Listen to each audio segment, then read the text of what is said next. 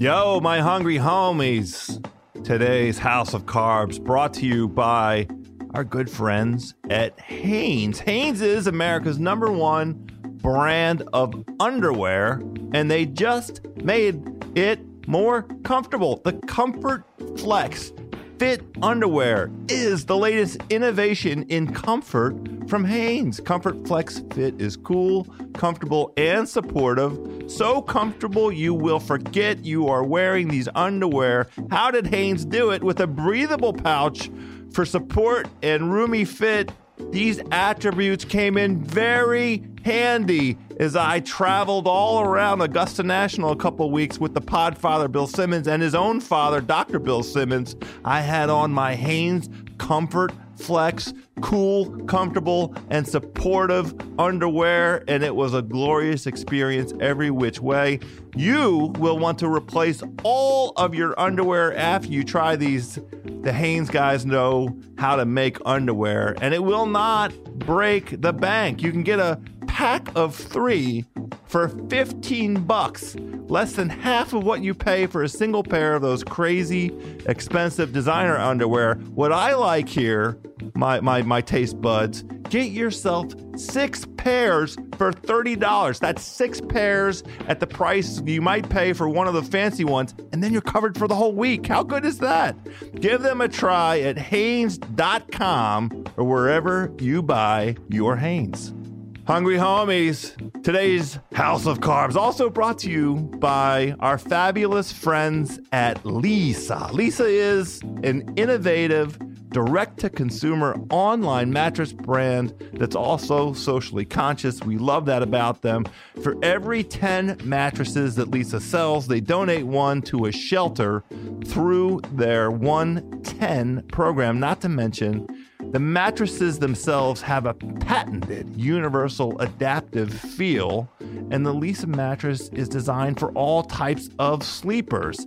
Now, Leesa is expanding its offerings to include the Leesa pillow, the Leesa blanket, the Leesa foundation, and the Leesa frame. It's your one-stop shop for all things bedding and outstanding sleeping.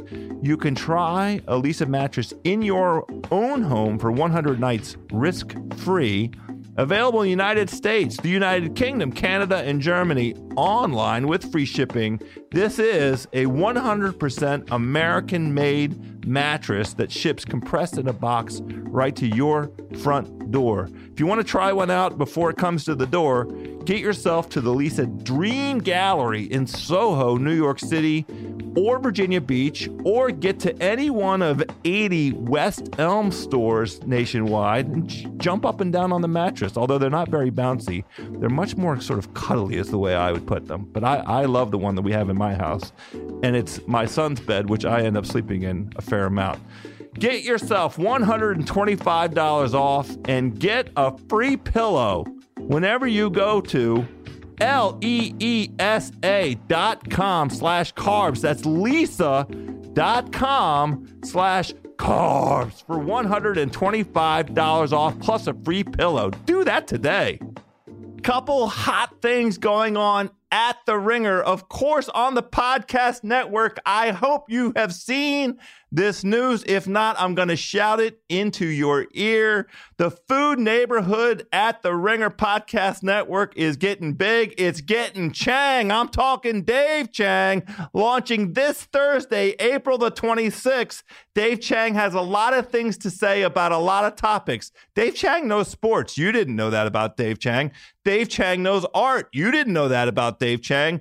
Dave Chang knows culture. You didn't know that about Dave Chang.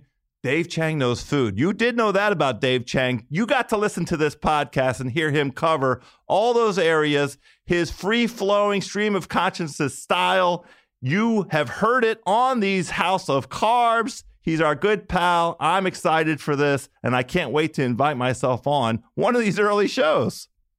Also this week on TheRinger.com, I love this story by Molly McHugh, Lexicon, Facebook's inexorable tie to data brokers. Molly is exploring the highly murky area of data brokers, people that apparently go into the Facebook and data mine and then sell that information. Now, look, hungry homies, I don't mean to dissuade anyone from anything that they may do in their lives, but I, for one, have been. And you can go look at my own Facebook. I'm not one of those people. I am not a Facebook dude. This story convinced me that I made the right decision. Check it out on theringer.com.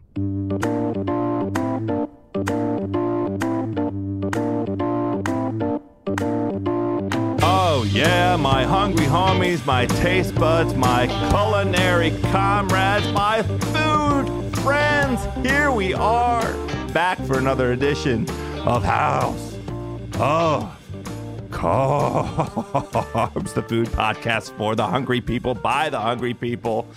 I am your hungry host, Joe House, and this is part of the Ringer Podcast Network. Hungry homies, I am very excited for today's show. Our old pal Jason Gay is on. We are covering many topics. He is our belly on the street, living that food life the way most of us do. We're talking about his kids. We're talking about his own eating experiences as revealed in Grubhub.com. And of course, we have food news with the incomparable Juliet Litman. Let's get into that belly with the homie, Jason Gay.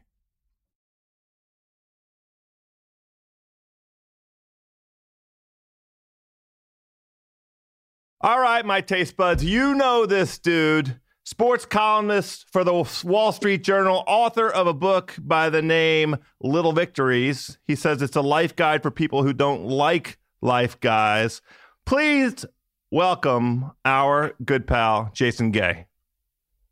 Joe. They're applauding. How are you? That's applause. That's applause for the hungry homies, Jay Gay. Now, look, I have one more title for you. I want to try this out because it came to my attention. You have not been on frequently enough. I want to see if we can deputize you.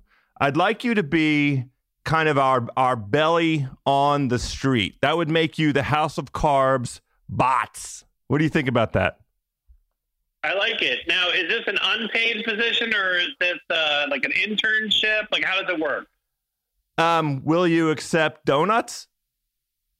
That's more than enough. Okay. Yeah. The currency on this show is always edibles, which you are familiar with. I know you're familiar with from your story out in Las Vegas. That's right. That's right. Yeah. Well, fully legal there. I should add. No laws were broken. Congratulations. So look, we had you on. Please ask. I want to ask you a question. What does this Chang thing mean for the House of Carbs? Okay, so David Chang, is he moving in on your spot? He's an important American chef, and I get the impulse. But what does it mean for Joe House? It means easier entree into Major Domo. We're coworkers now.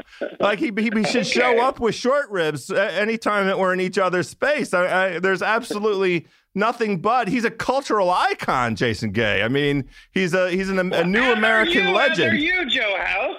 Well, you are also a cultural icon. Do not sell yourself short here. It's part of the beauty of this great country that we live in. There's room for two of us. And I'm just excited to hear some real Washington sports hatred, because my guy Dave Chang, he lives and breathes the DC sports scene, as do I. So his voice as an additional voice on that topic is very welcome. So brother Jason, our belly on the street. It's been too long since your last appearance. You were on in the summer. We were talking about eating in airports. Since that time, you went on a journey all the way across the world to the Olympics in Korea. And I mean, I'm guessing you probably ate at one or two of the airports along the way, right?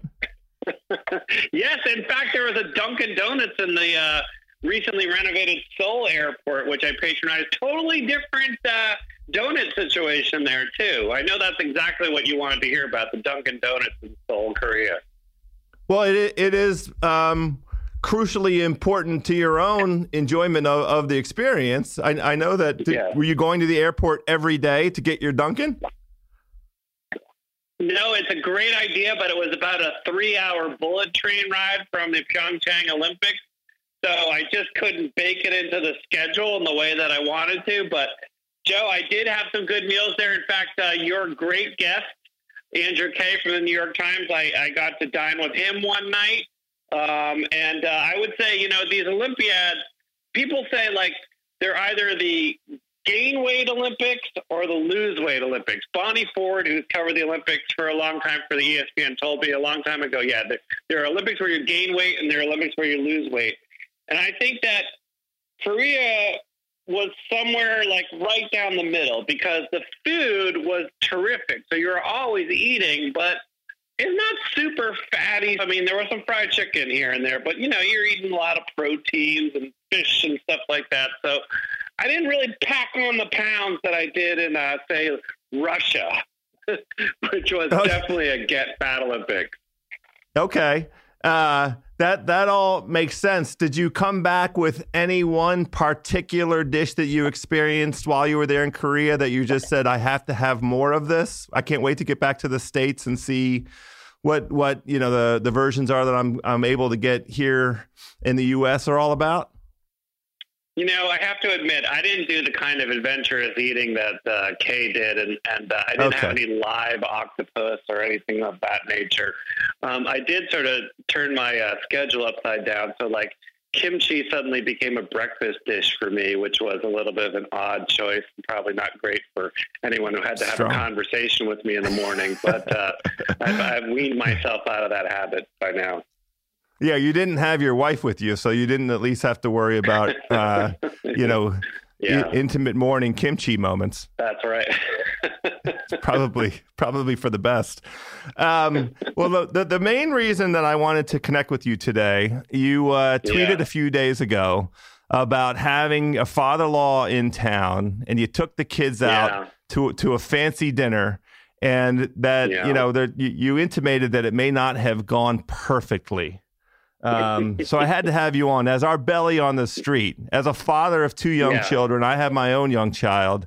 Let's talk this through for the hungry homies, for all our taste buds. Let's just get into this a little bit and try and deconstruct how and why it went wrong, and see if there are any learning, if there's a teachable moment in here that we can relate to all of our culinary comrades.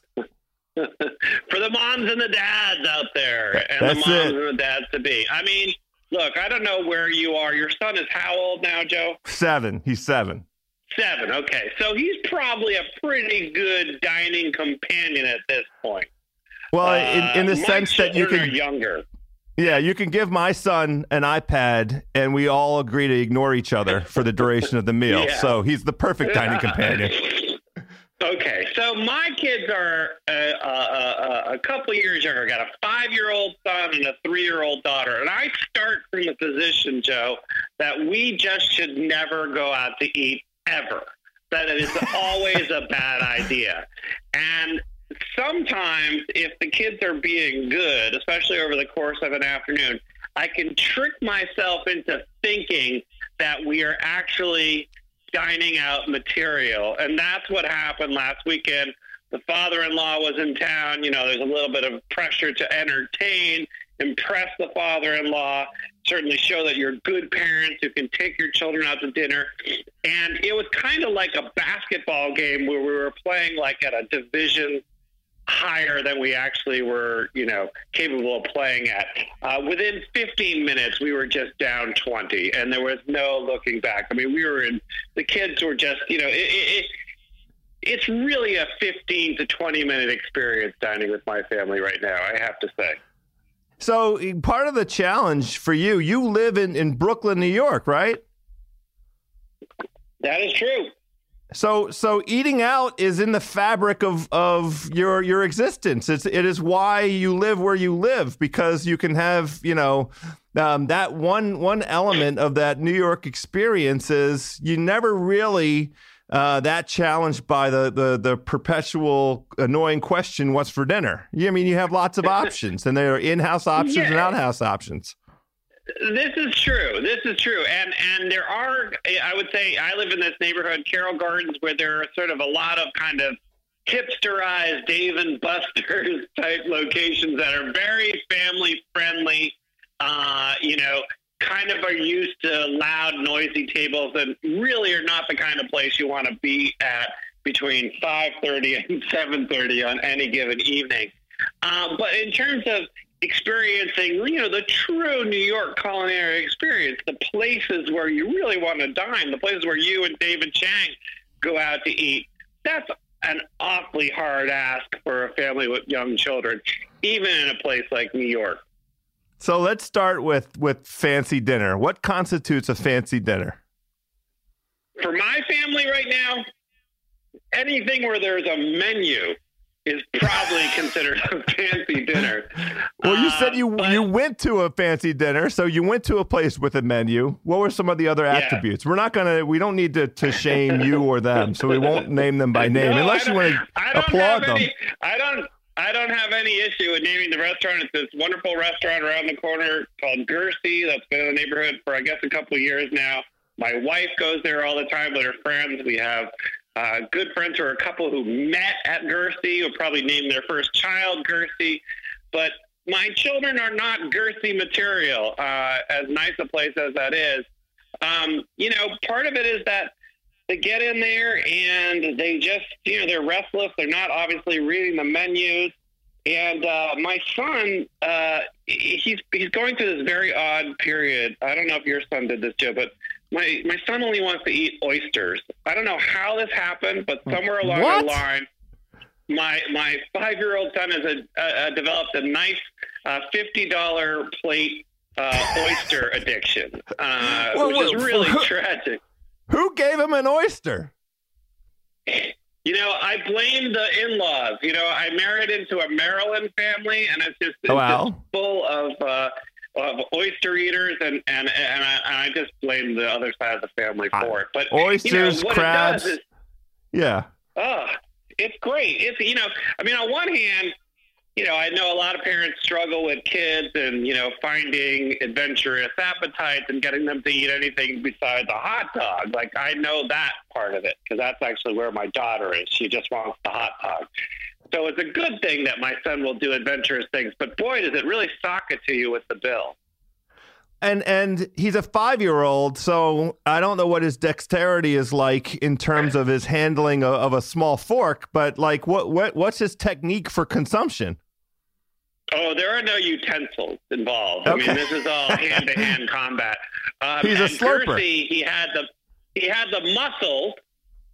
They did not have oysters, but he had the muscles, and it was like watching someone like attack like as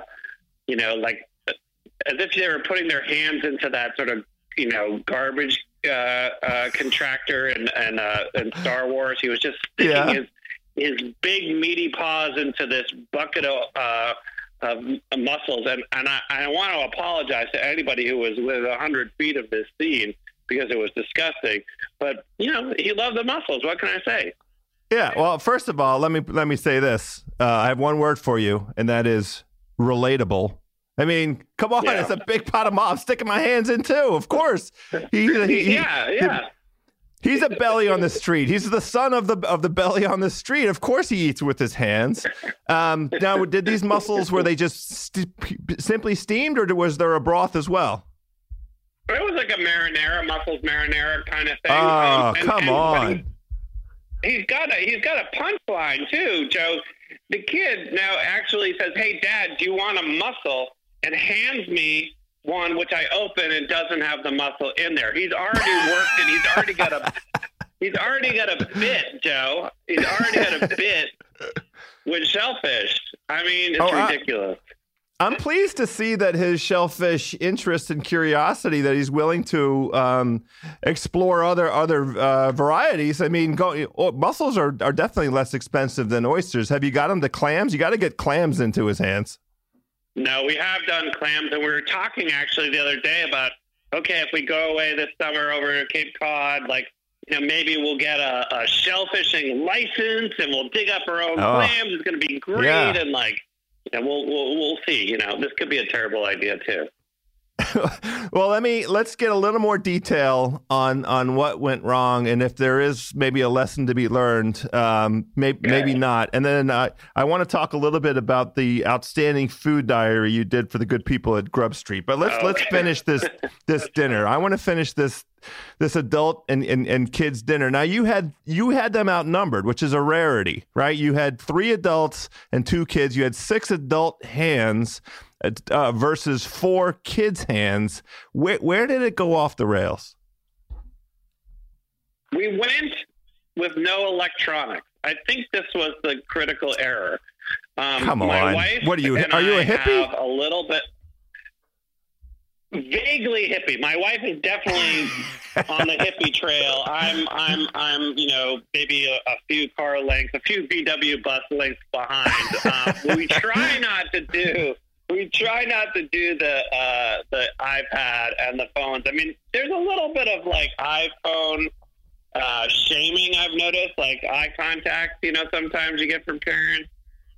So we weren't doing that. The kids had a little bit of a puzzle thing. I think my son had some sort of puzzle, but it just was a mess. And then you get my father-in-law, and this guy, he's like, look, I'm 70 years old. This is, I don't want this to be part of my life anymore. I'm 70 for a reason. I don't need to have dinner with 3-year-olds throwing stuff on the floor. So he wisely just, stuck to his beer and ignored the whole thing. But, it's kind of one of those things, too, also with parenting in a restaurant. You're very self-conscious all of a sudden. It's one thing to eat at home when your kids are making a scene, but when they're out in public, you're very aware of the eyeballs that are upon you. And sometimes I wilt under that pressure, Joe House. I feel it my own self. I know it. I'm familiar with it.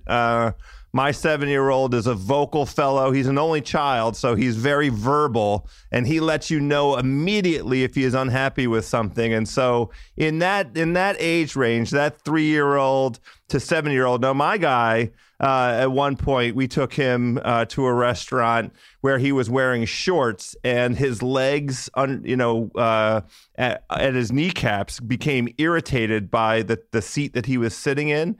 And he resolved that by putting both of his feet onto the dining table that we were eating on. It was covered with drinks. I'm a kind of guy. The first time, we haven't had a meal together, but you'll see. Sometimes this was like a late breakfast kind of deal.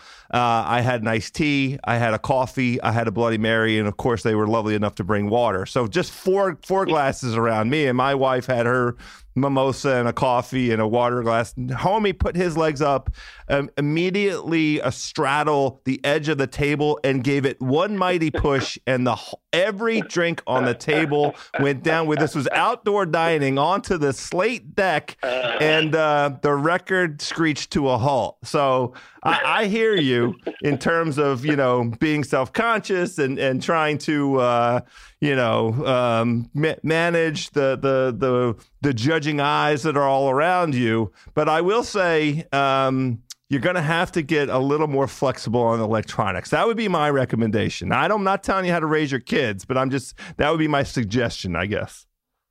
Well, that's a good suggestion. But we're just going to put the kids up for adoption. We've had it, and we'd like to go out to eat in some of the nice restaurants around the city. So that's what we're going to do. Totally viable plan B. I support it. Now, I want to talk a little bit about this Grub Street diary. The good folks at Grub Street pick, I think it's a New York only kind of deal, right? I can't invite myself on here. I'm not sure. I think it's like definitely New York skewing because it is New York Magazine. Right. And they pick somebody to kind of run through a food diary, their experiences of eating over 4 or 5 days, and the ins and outs of it. And you did one of these recently, back in March. And I just wanted to. Here's my first question: you have a neighbor, a little guy named Mikey, and my question is, are you trying to kill Mikey? I mean, be honest. Because the food, what Mikey gets when he comes up to your house, he gets donuts. He gets you buy a cereal for him that does not sound like a healthy cereal. He gets bacon. which is delicious. Yeah. But so Yeah. let's start with that. Yeah, I mean, Mikey's 4, but he probably has coronary artery disease already because of coming up to my place for dinner. But yeah, so we're in this building in Brooklyn, and it's this great building. There are 8 apartments in it, 4 of which have children under the age of 8, and the other 4 regret ever moving into this building. And it's full of kids, and so this kid Mikey sort of comes and knocks on the door in the morning and comes and has a second breakfast. It's like a sitcom. It really is like an 80s sitcom where he opens the door and everybody goes, Mikey! And I make sure to buy him his cereal and so on. But to be honest with you, I think Mikey probably, we need to cut back on his second breakfast. You're right. Looking at his health, it's probably time for him and my son to start smoking, actually. It sounds like he just comes to your house for dessert. It sounds like he's already taken care. His parents treat him to a proper 4-year-old breakfast, with proteins and a diversity of grains and fruits and vegetables. And then he's up at your house getting the chocolate bomb cereal and, the donuts and whatever extra bacon might be around. Yeah. And also the other thing I noticed the other day, I feel he really passed the Rubicon here, which is, he opened the fridge without permission. I feel like, that's just, you're crossing a line when you're opening up somebody else's fridge and getting in there. And, I salute his hubris. I think it's great. It really, that's a line crosser, but on the other hand, he's 4. So it's time to start setting some parameters. I think that's right. Yeah. I want to quickly go through kind of your diet, because I felt very New York to me. I mean, it just was like the quintessential New Yorker kind of experience, and a lot of eating out. Now, did you feel any pressure in the first place to cook at home?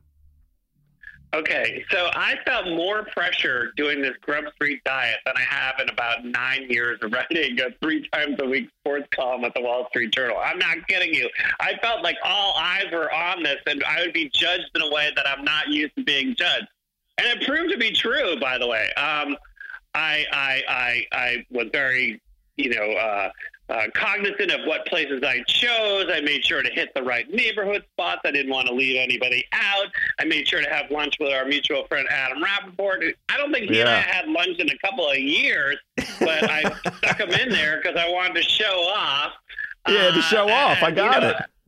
Yeah, I'm showing off. I got some friend who runs a food magazine. I mean, I need to find a good place. I mean, my ordinary day-to-day eating existence is not terribly eccentric, and yet I still did this thing, and it turns out to be mostly coffee and donuts after all of it. And so there were some comments from people saying, "Oh, it's great. He's killing himself and his children. I'm sure they'll be obese within a year." I mean, people can be cruel. Joe House. I know. I was very proud of you. I thought you did a great job. I was especially impressed by making sure that you got your Dunkin' Donuts into there. That was crucial. You cooked a steak, which I was very happy about. Yeah. I did.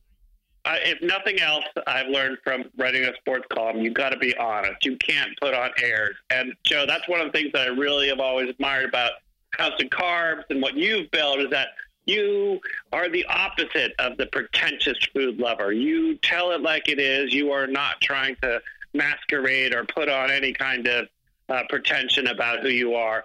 And that's the kind of food stuff that I like. And honestly, our friend Adam, who runs a Frou Frou food magazine, is also kind of that way. Nothing drives me crazier than sort of, sometimes you'd read these food diaries quite candidly, and they would be a little bit pretentious, and that was a lot. I didn't want that at all. But thankfully, there's no risk in it because I'm just kind of pathetic. Well, I greatly enjoyed it. I encourage everybody to check out www.grubstreet.com. Find the Jason Gay Grub Street Diet from March. It was a great read. I don't think that we have any recommendations to anybody with kids about how to tackle this fancy dinner issue, this conundrum. I think the answer is don't try to go to fancy dinner. Maybe that's the recommendation. Wait till they're old enough and That's always a perfectly viable solution. Put them up for adoption or wait until it's okay to not get those judging eyes on your kid sitting there with headphones and an iPad, barely nibbling on tortilla chips. That's the best we can do for now. Jason Gay, you are the House of Carbs. Belly on the street. We're going to talk to you again much, much sooner as opposed to much, much later. I can't wait to see what the Belly on the street has in store for us next. Thanks, buddy. Hey, thank you. And I noticed that you almost called me Jason Day. There was a little bit of Shack House like creeping in onto House of Carbs there, which I'm totally used to by now. I hear from people on the weekends. They're like, hey, I like how you're playing. Well, you accept that. It's a perfectly lovely compliment. Who cares if they've got the wrong guy? I can't wait to see your golf swing. When I was in 7th grade, I would have paid $5 million to be named Jason Day. Believe me. I bet. Well, now we're calling you the House of Carb Bots, so nobody can get confused. All right. Thanks, buddy. Thanks, talk to you soon. Bye-bye.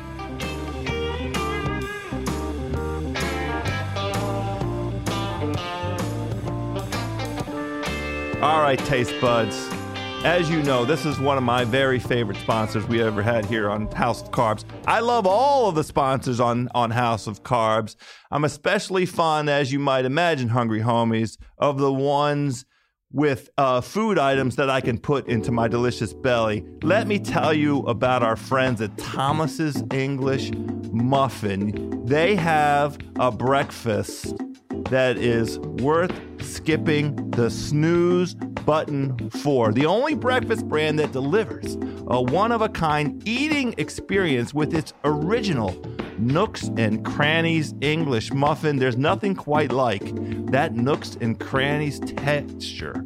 So perfectly toasted to give that irresistible crispy edge with a warm, soft center. Take it from a true fan, from House of Carbs. The secret to revealing the perfect Nooks and Crannies goodness every time is you gently pull the Thomas's English Muffin halves apart. You can use a fork to split them, but don't use a knife.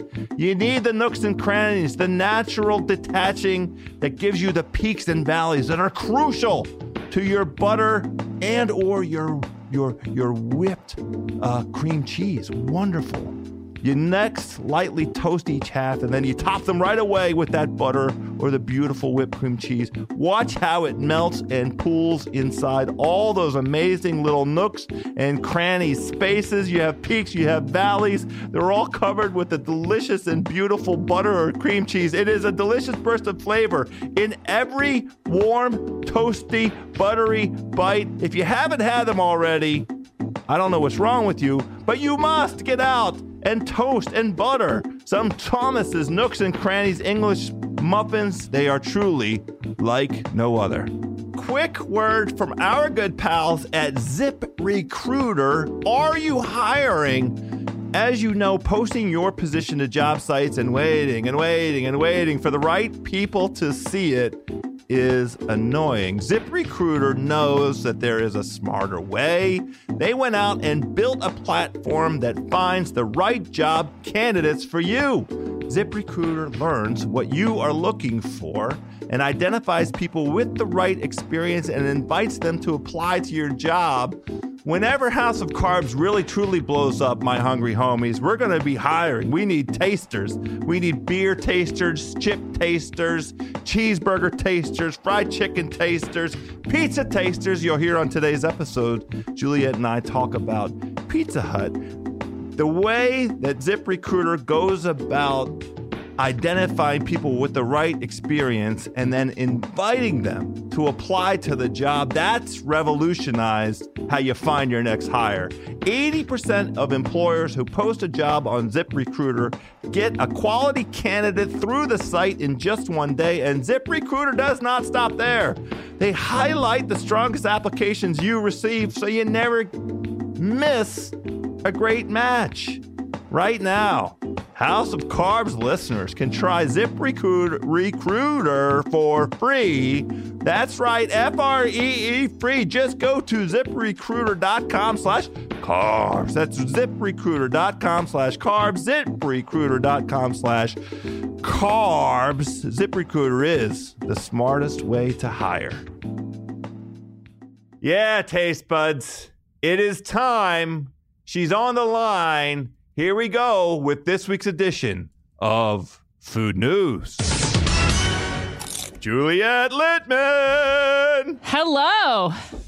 I feel like singing. I don't know why. I support it. I like singing in general. Could be these stories. Well, first of all, let's sing because Meek Mill is out of the joint. Meek is free and he's going to the Sixers game. Yeah, where else would he go? That would be the very first place I would go if I got out of jail in Philadelphia today. Do you know why the minority owner of the Sixers is going to pick him up from prison and take him to the game? Like, what is that? What's going on there? Wow. I don't know why. I like the gesture. I think they should stop somewhere great, like Federal Donuts to get some fried chicken and donuts on the way, or like Dizengoff's for a delicious hummus or something. You know, he should have a fantastic meal along the way. Tony Luke's for a steak, if that's his thing. Whatever mood he's in. Did you see last week? Michael Rubin and Bob Kraft went to visit Meek Mill as well. Like Bob Kraft got involved here. Oh, wait. Is it Michael Rubin that's going to pick him up? Yeah. Oh, Michael Rubin's a man of the people. I know backstory about Michael Rubin. I know all about Michael Rubin. I go way back with that Mike Rubin. You do? He's been a man of the people for a long time. Yeah, he made his fortune in the second generation clothing business. He's an athletic apparel kind of fella. And yeah, I know the Philly peeps. I go way back with the Philly peeps. Oh, cool. Okay. Yeah. Great. So Rubes is going to get him, of course. That's on brand for Rubes. Yes, Rubes is the shepherd for Meek Mill, apparently. Yeah, great. I'm just so confused about the Bob Kraft part, but whatever. Bob Kraft is not a man of the people. No. Don't let him fool you. I was not fooled. Don't worry. I was just confused. Seriously. Not a fan. Let's get into some good stories. While we're talking about the NBA, I have one tied to the Greek freaks, Giannis Antetokounmpo. I think I said that right. You said it. Thanks. You said it. So much better than Bill Simmons. Bill Simmons last week on a podcast that I joined him on insisted on calling him Giannis for the entirety of the segment. Why? Why did Bill Simmons do that? It's more syllables. It's Giannis. It's just Giannis. Everybody knows it's Giannis. He's been Giannis for a few years now. Bill just likes to overcomplicate things. Seriously, it's a euro.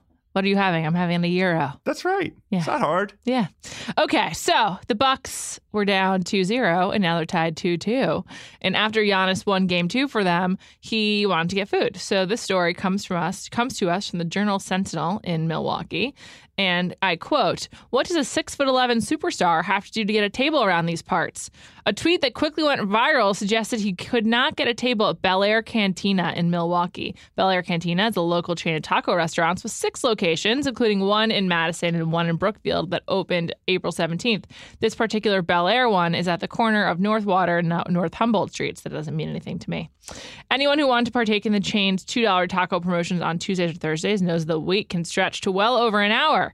They didn't seat Giannis, and so I think, in fact, he left, and they released a statement afterwards. We were very sorry that we weren't able to seat Giannis in as timely of a manner as we would have hoped. The Bucks' big win, thanks to his tip-in and the team's great play, combined with today's spring weather, had people turn out in droves to celebrate, and we had quite a wait. We were honored he came in for a celebratory meal, and we wish we could have accommodated him right away. We welcome him back Thursday after another Bucks win, and we'll hold an open table. And to turn this into a positive for everyone, we are pledging that if the Bucks win the series Thursday night in Milwaukee, we will provide all Bucks fans the free taco with any purchase all day Friday at all our locations. Go Bucks, Bucks and 6.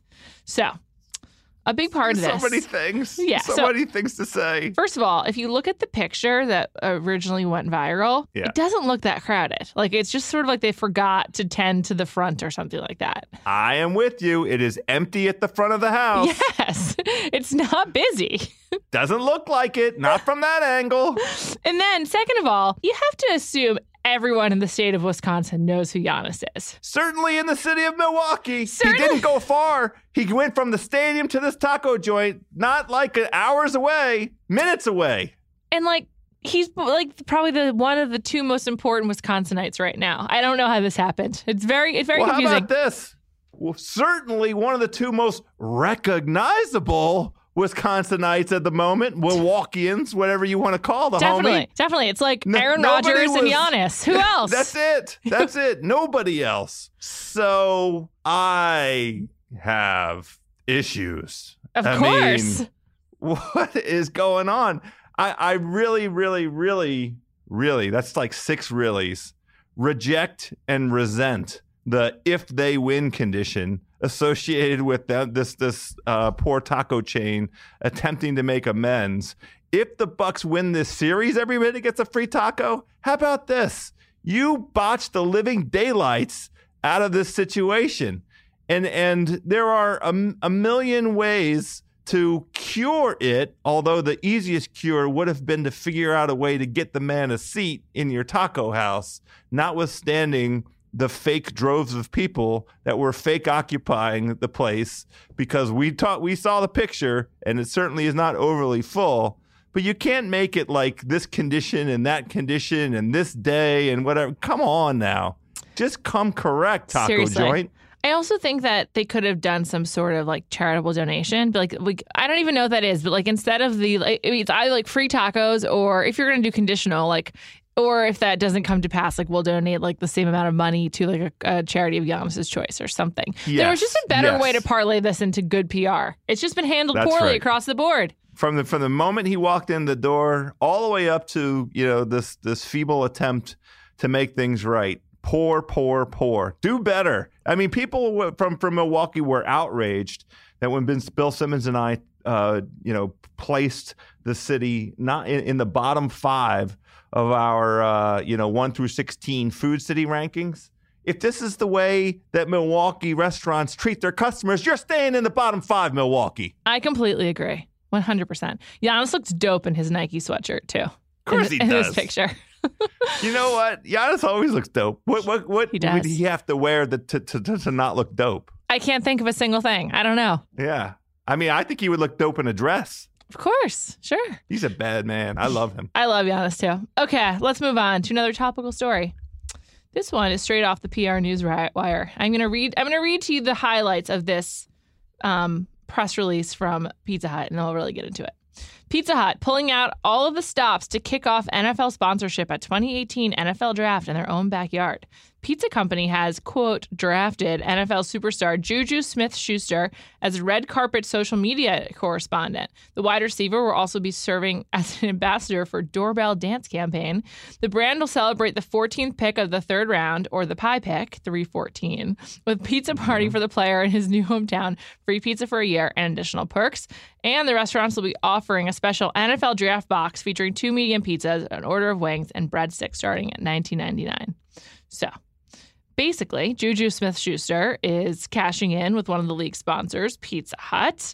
And this is notable because it's no longer Papa John's, right? Like, that's kind of why this is such a big deal. And in its first activation as an NFL sponsor, Pizza Hut will activate in a myriad of ways, including enlisting NFL superstar Juju Smith-Schuster, and he'll be on the highly anticipated red carpet. He'll demonstrate all the ways he celebrates when the doorbell rings, meaning Pizza Hut has arrived, and fans can submit their own doorbell dances on Instagram. In addition to working with Smith-Schuster, Pizza Hut will recognize the 78th pick in the draft, the 14th pick of the third round, with free pizza for 1 year, an invitation to a pizza party, and honoring him in his new town. So similarly to this Giannis situation, I don't know if a new NFL player needs all this pizza. Like whatever. I guess they don't get paid that much if you're a third round pick. So like cool, free food. But do football players get a per diem like NBA players? I don't know. I think the third round is lucrative enough that the homie could enjoy he could pay for his own pizza for the year. But I will say it creates a nice opportunity. You properly observed in connection with the Giannis story that there's a charity element here that was a missed opportunity. That's the angle I would play with this Pizza Hut. I would be like, You need to bring it to my house. Here's the shelter you need to go to. Here's the children's center Yeah. you need to go to. Here's the abused wives house. There are a million ways to play it that's going to make everybody feel right about the situation. I'm going to let you give a reaction because I have a couple thoughts about this. The overall promotion. Sure. I just think it's a little too high concept. Let's go down the middle with Pizza Hut. Let's celebrate the first pick. Let's actually do a Pie Day promotion on Pie Day. I think 314, the third round 14 pick, way too complicated. No one's going to get that. It's like even a mouthful to explain. Well, I think it's harder to explain than it is to observe because I feel like as the pick approaches, they'll be able to build social media anticipation. I just feel like you can consume it easier than reading about it and talking about it. And I actually think it's a little bit clever. And I like very much the combination of that, which is I'm with you that it's obtuse, but it does. I like the idea of sort of building some anticipation as it arrives. And I don't know if they'll be able to show up at that draftee's home with a bunch of pizzas, but that would be pretty good if you could figure that out. That would be good. Right?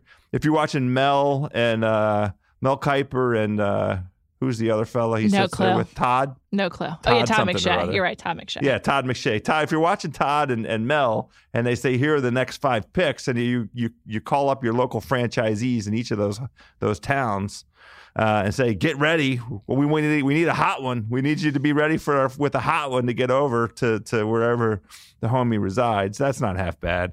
I really do like the doorbell dance, though. I think that's cool. And I think Juju dancing creates all kinds of that's really where I'm coming down on it. Do you think he's the best choice for this sponsorship? Who's the best NFL pizza endorser? Well, it's not Juju, but Juju was a great underdog story. And it resonates with me that Pizza Hut, as a new entrant, as the new pizza sponsor to the NFL, is slightly it has an uphill climb to ascend the lofty heights that Papa John's once occupied before they self-immolated, before they defenestrated, threw themselves out of the window, set themselves on fire in a highly clumsy way. I like, the idea of Pizza Hut climbing the mountain a little bit. Let me ask you this question, Juliet. When's the last time you ate some Pizza Hut? Very long time. It's been a long time for me, too. I forced my family as a very young child to go to Pizza Hut for some stuffed crust pizza. And I think that was the last time. I was 9. Was it good? I don't remember. It was salty. I like salty. It's up my alley. It's not fair because Domino's is just clearly the reigning champion of fast food pizza. Well, only because they're so extraordinarily efficient at they're literally the fastest pizza delivery. And pizza's good. The pizza's good. It's good. It's okay. I like it. I like a pan pizza. I like a good pan pizza. You know what? I really do like the thin crust. I know that we're coming at this from different angles, but I do. It's like almost cracker thin. It's actually we might have to try Pizza Hut this year. It's actually sick how efficient Domino's is. It's really comes so fast. I wish we've talked about this before. If every food deliverer or other deliverers could be as efficient as Domino's, the whole world might be slightly better. I don't know. So true. So true. Okay, House, moving on. This one is more of a celebrity story, but it raises some questions. Dwayne Johnson, also known as The Rock, is planning to launch his own brand of tequila. These officials from the Stars company filed documents with the U.S. Patent and Trademark Office in January, attempting to register the brand name Mana for use selling the Mexican spirit. The application is signed by his ex-wife and current manager, Danny Garcia. It's a great twist about The Rock. Ex-wife and current manager. Mana is a Polynesian term for spirit or supernatural force that confers power and authority and is close to Dwayne's heart due to his Samoan heritage. In a post on Instagram last year, the actor turned wrestler used the word to describe the impressive bull tattoo he sports on his arm. So he ended that post with the hashtags the Mana and now let's break out the tequila. So I guess this is simmering in his mind for a long time. And he just really likes tequila. When he was going to Saudi Arabia, he said, I look forward to my first visit soon to Saudi Arabia. I'll be sure to bring my finest tequila to share with His Royal Highness and his family. So the man's got a passion for tequila. Okay. Feels like a stretch in a few different ways. Interesting. Wow. Okay. First of all, hasn't tequila been done already? Yeah, big time. I mean, he's like the fourth celebrity to try and jump into the tequila game. Bigger problem with tequila. Well, of course, there's Casamigos, which George Clooney literally just made $1 billion on. But other problem, in my opinion, is that there's a whole like 2 seasons of Entourage based around Vince trying to make his own tequila. So that's just embarrassing, dude. You know, get a little bit more original. I also am trying to connect the dots between the Polynesian term for spirit, his Samoan heritage, and the culture that you kind of imagine and associate with tequila. I'm having a hard time with that connection. Interesting. I think perhaps he's just conflating 2 things he loves, his heritage and tequila. I mean, tequila's Mexican. It's not simple it's enough. Not from Samoa. Yeah, right. I guess that's like, if I can't come up with a good one. I was going to talk about cheeseburgers and golf, but, those already go together. Man, I could go for a good cheeseburger right now. I could go for a nice drive down the fairway. So there we go. That's a weird one, so The Rock. Good luck with your business, man. Yeah, best of luck, mana. It's a crowded marketplace, but do what you can. That's it. Go get it, Rock. Last story of the day. This one I find to be hilarious. A woman named Crystal Tadlock was traveling to the U.S. from Paris, and she was traveling with an apple.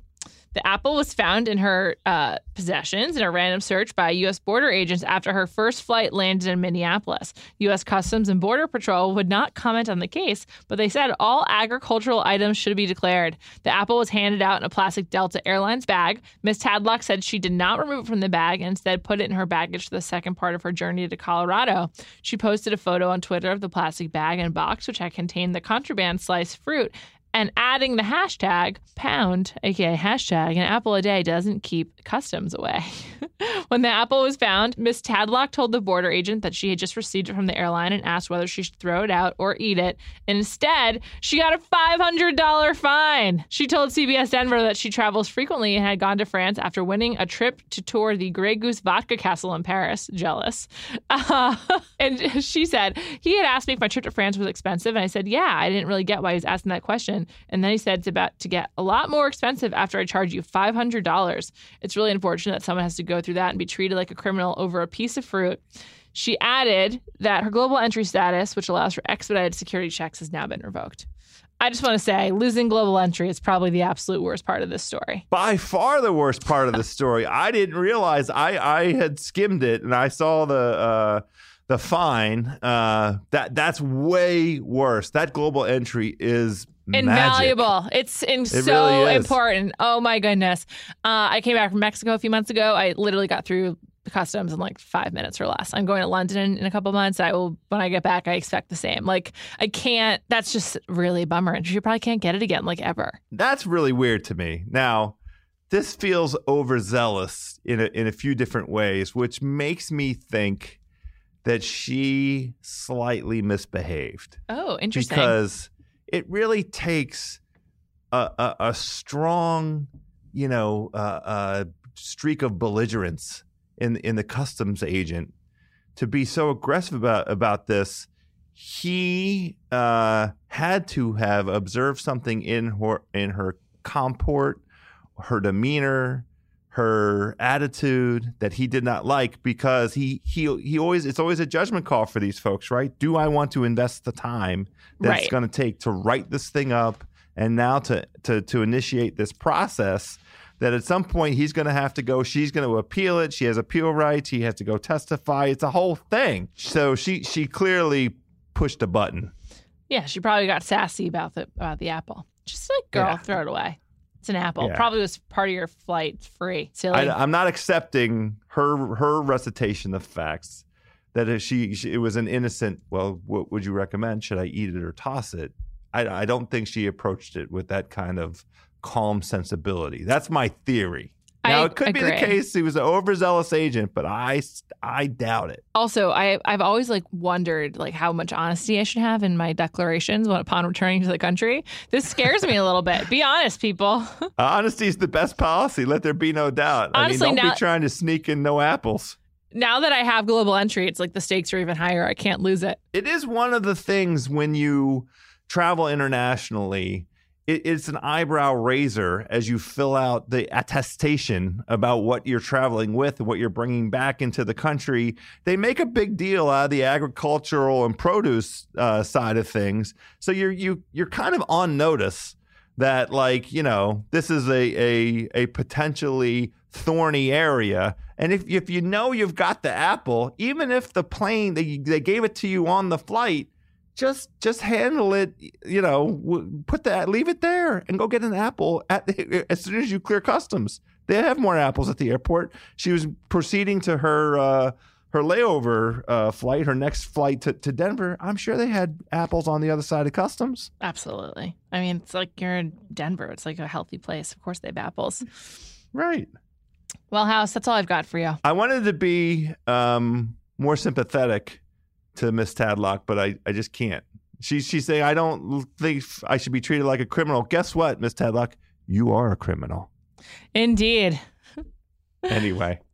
All right. On that note. Thanks, House. I'll talk to you next week. Thanks, Juliet. I can't wait to talk to you again next week. Great stories.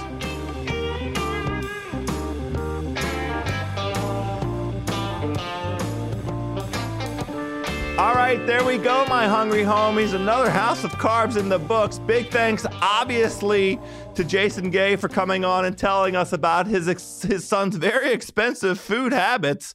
Also, always, big thanks to Juliet Litman. Coming up next week, my taste buds, we are jumping into the liquids. We're going to go brown. I think we're going to be talking about delicious bourbon and the many ways that we can go, the many directions we might be able to take it. It's going to be an outstanding conversation. That's all I want to say about it. But until next week, my hungry homies, let's stay hungry out there.